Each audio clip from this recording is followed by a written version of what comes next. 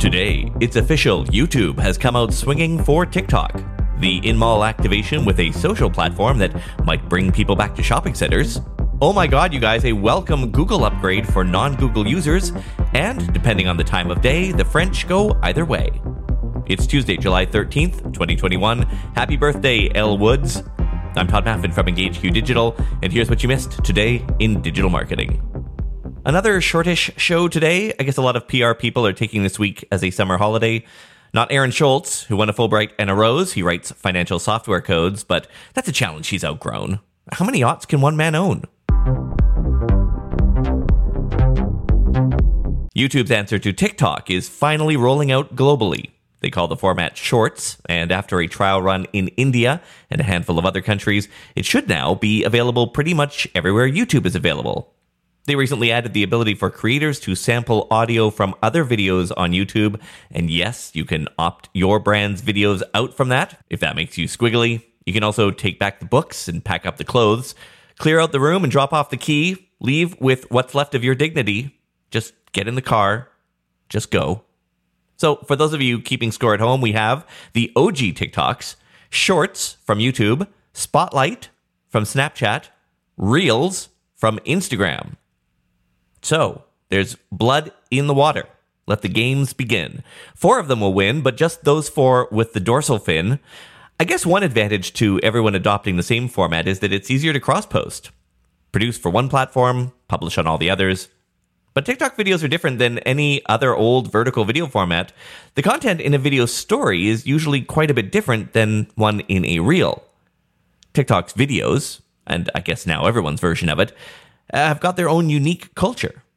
In fact, TikTok's ad platform's tagline is, "Don't make ads, make TikToks." Really the big unknown here, whether brands can actually rise to the challenge. After all, this is Harvard, not a stripper bar.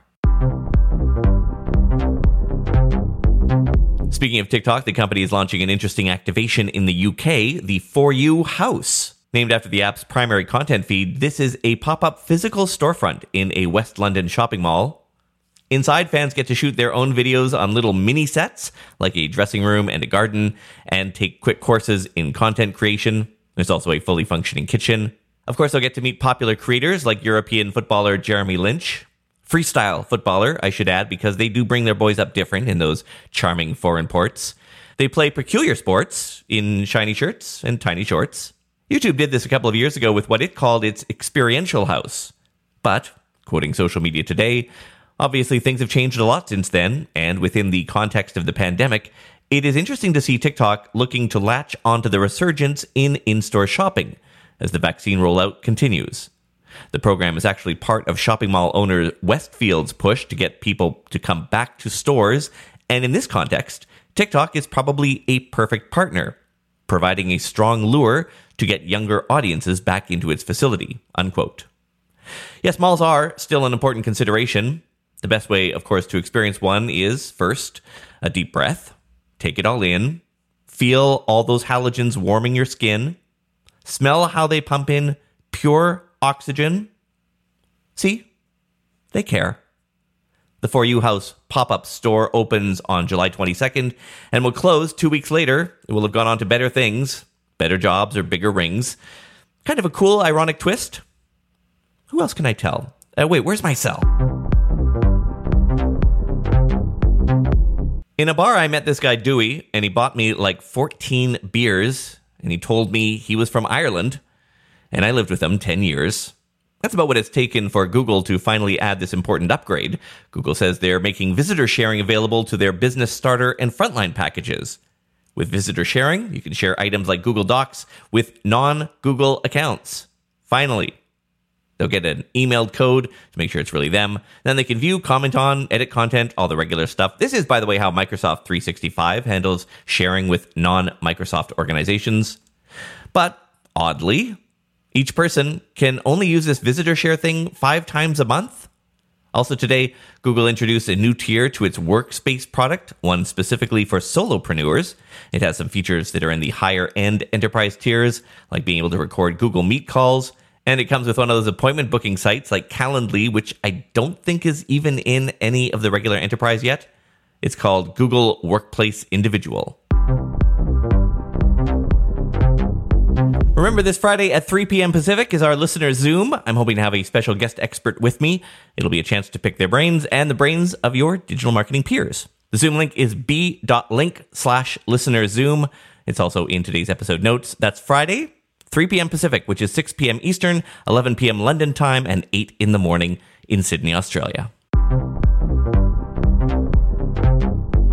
So Legally Blonde, the movie, turns 20 today. It was an okay film, nothing to write home about. But Legally Blonde, the musical, is a goddamn masterpiece. I am not saying this ironically. It really is in my top 3 list of all musicals. It is super underrated. And yes, I've been quoting from it this whole episode in case you're wondering what all the bizarro non sequiturs were. It will make you laugh. It'll make you cry. There is a Greek chorus made up of college cheerleaders. Greek chorus! A courtroom scene where they try to figure out if the witness is gay or European. And a full and remarkably accurate take on Riverdance.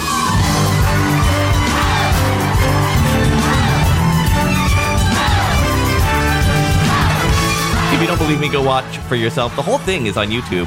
Just search for Legally Blonde, the musical. It's not a bootleg. It's professionally shot. You will enjoy it. I promise. Speaking of shots, my second COVID shot is later this afternoon, so wish me luck. And provided the side effects of number 2 aren't terrible, talk to you tomorrow. Send my love to the leprechauns.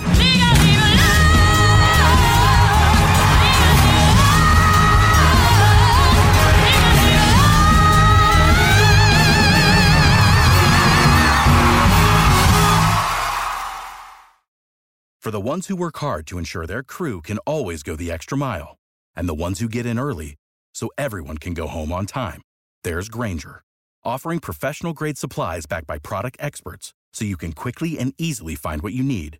Plus, you can count on access to a committed team ready to go the extra mile for you. Call, click Grainger.com, or just stop by. Grainger, for the ones who get it done.